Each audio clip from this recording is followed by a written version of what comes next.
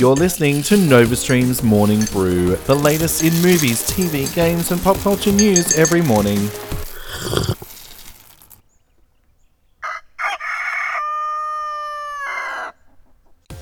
Happy Monday and welcome to NovaStream's Morning Brew. I'm your host, Alistair Leith, here to bring you the latest in movies, TV, games and pop culture news. Let's dive straight into the box office now with some surprising outcomes.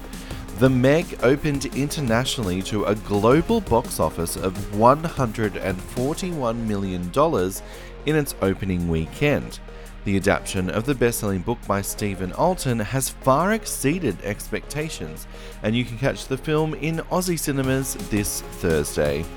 Mission Impossible Fallout is hanging in there in second spot with another $60 million, bringing its worldwide total to $437.5 million. Coming in third place is Disney's Christopher Robin, adding $16.2 million worldwide, coming in with a global total of $62.1 million. The film has yet to open in a lot of overseas markets, so time will tell if this will become another Disney hit. Sony's Slender Man scored $11.325 million on a budget of $10, far exceeding the studio's expectations. However, the movie did receive a cinema score of D from moviegoers, and this will likely affect its run in the coming weeks. Rounding out the fifth spot is Black K Klansman, opening to $10.79 million. Domestically, it is the third highest opening of the director Spike Lee's career. The film will open in Australia next week.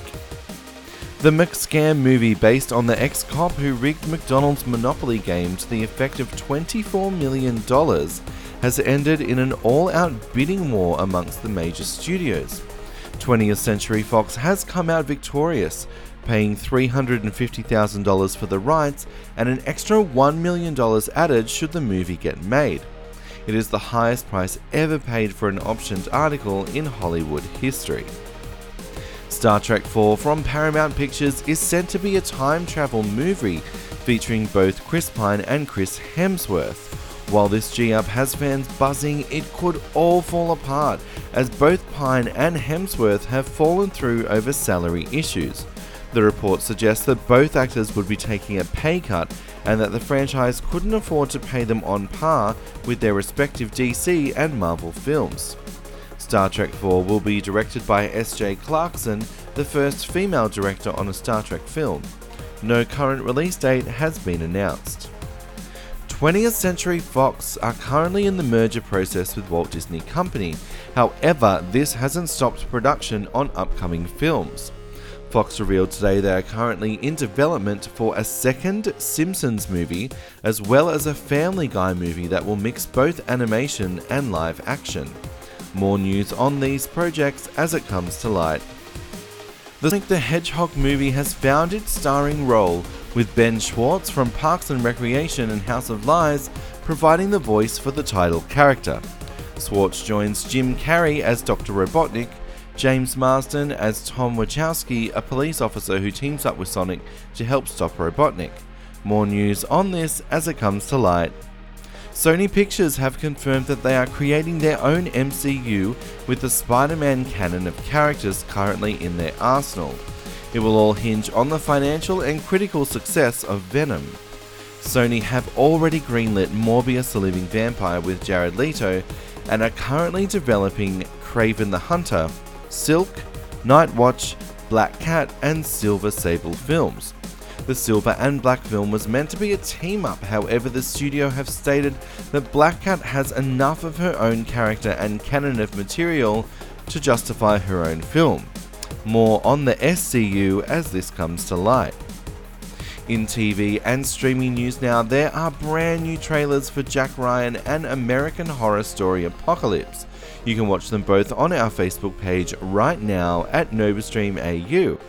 If you're wanting to get a look at the brand new suit for The Flash in Season 5, you can catch that over on our Instagram page, also at NovaStreamAU. Fox have confirmed they're currently developing TV shows based on some of their popular movie franchises. Current chairman and CEO for Fox, Stacey Snider, confirmed that Diary of a Wimpy Kid, Ice Age, and Night at the Museum are all going to receive the TV series treatment.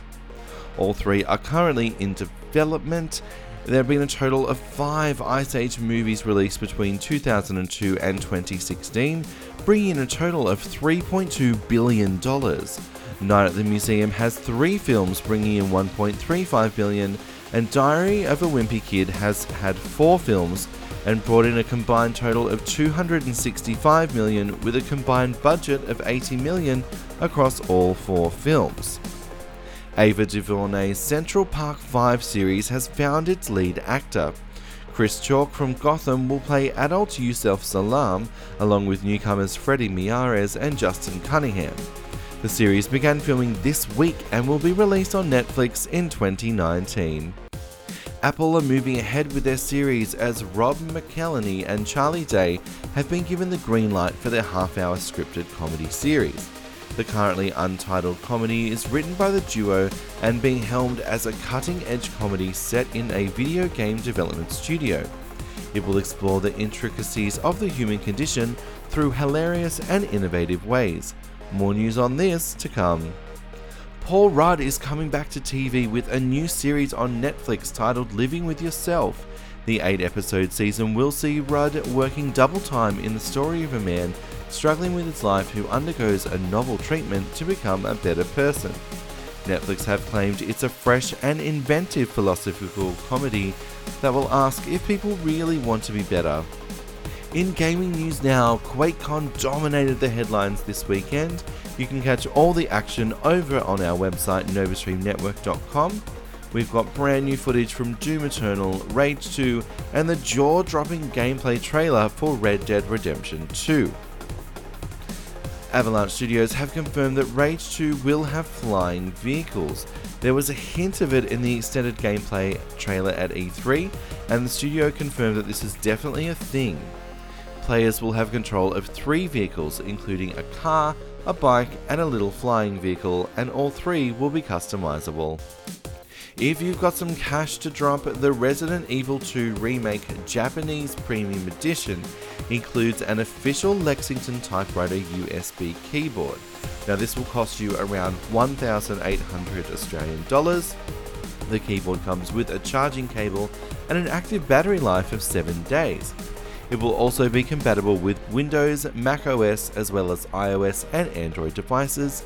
Regrettably, it won't be compatible with PS4 and Xbox One versions of the game. Nintendo have announced its online subscription service is coming in the second half of September.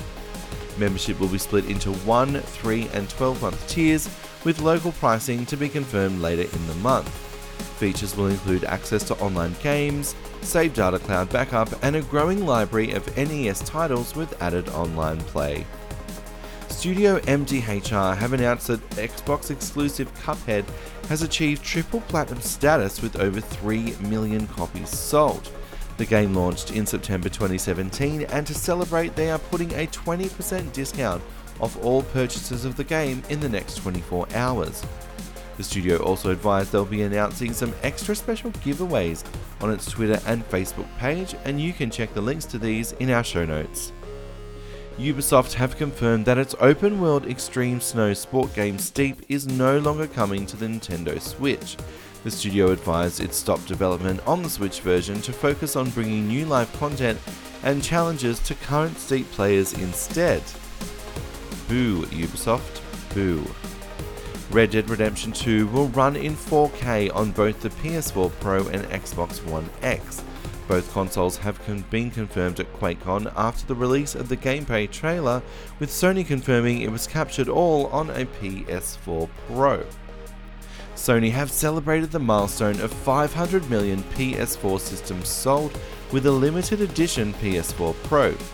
It will feature a translucent dark blue console shell with a matching DualShock 4 wireless controller, PS camera, vertical stand and mono headset. It will also come packed with a 2TB hard drive and a commemorative copper plate on the front with serial number etched on it. You can try and pre-order from EB Games, but you're going to have to be quick. The numbers are running very, very low. And that is it for a pretty packed morning brew today. Thank you so much again for tuning in. If you are listening to us on Apple Podcasts, please do us a favor, give us a rating and leave us a review. It helps more people find the podcast. You can also catch us via our socials at NovaStreamAU on Facebook, Twitter and Instagram. Check out our website at novastreamnetwork.com and read our really cool free online magazine at issue.com/novastream. Have a fantastic Monday, and I will see you all first thing tomorrow.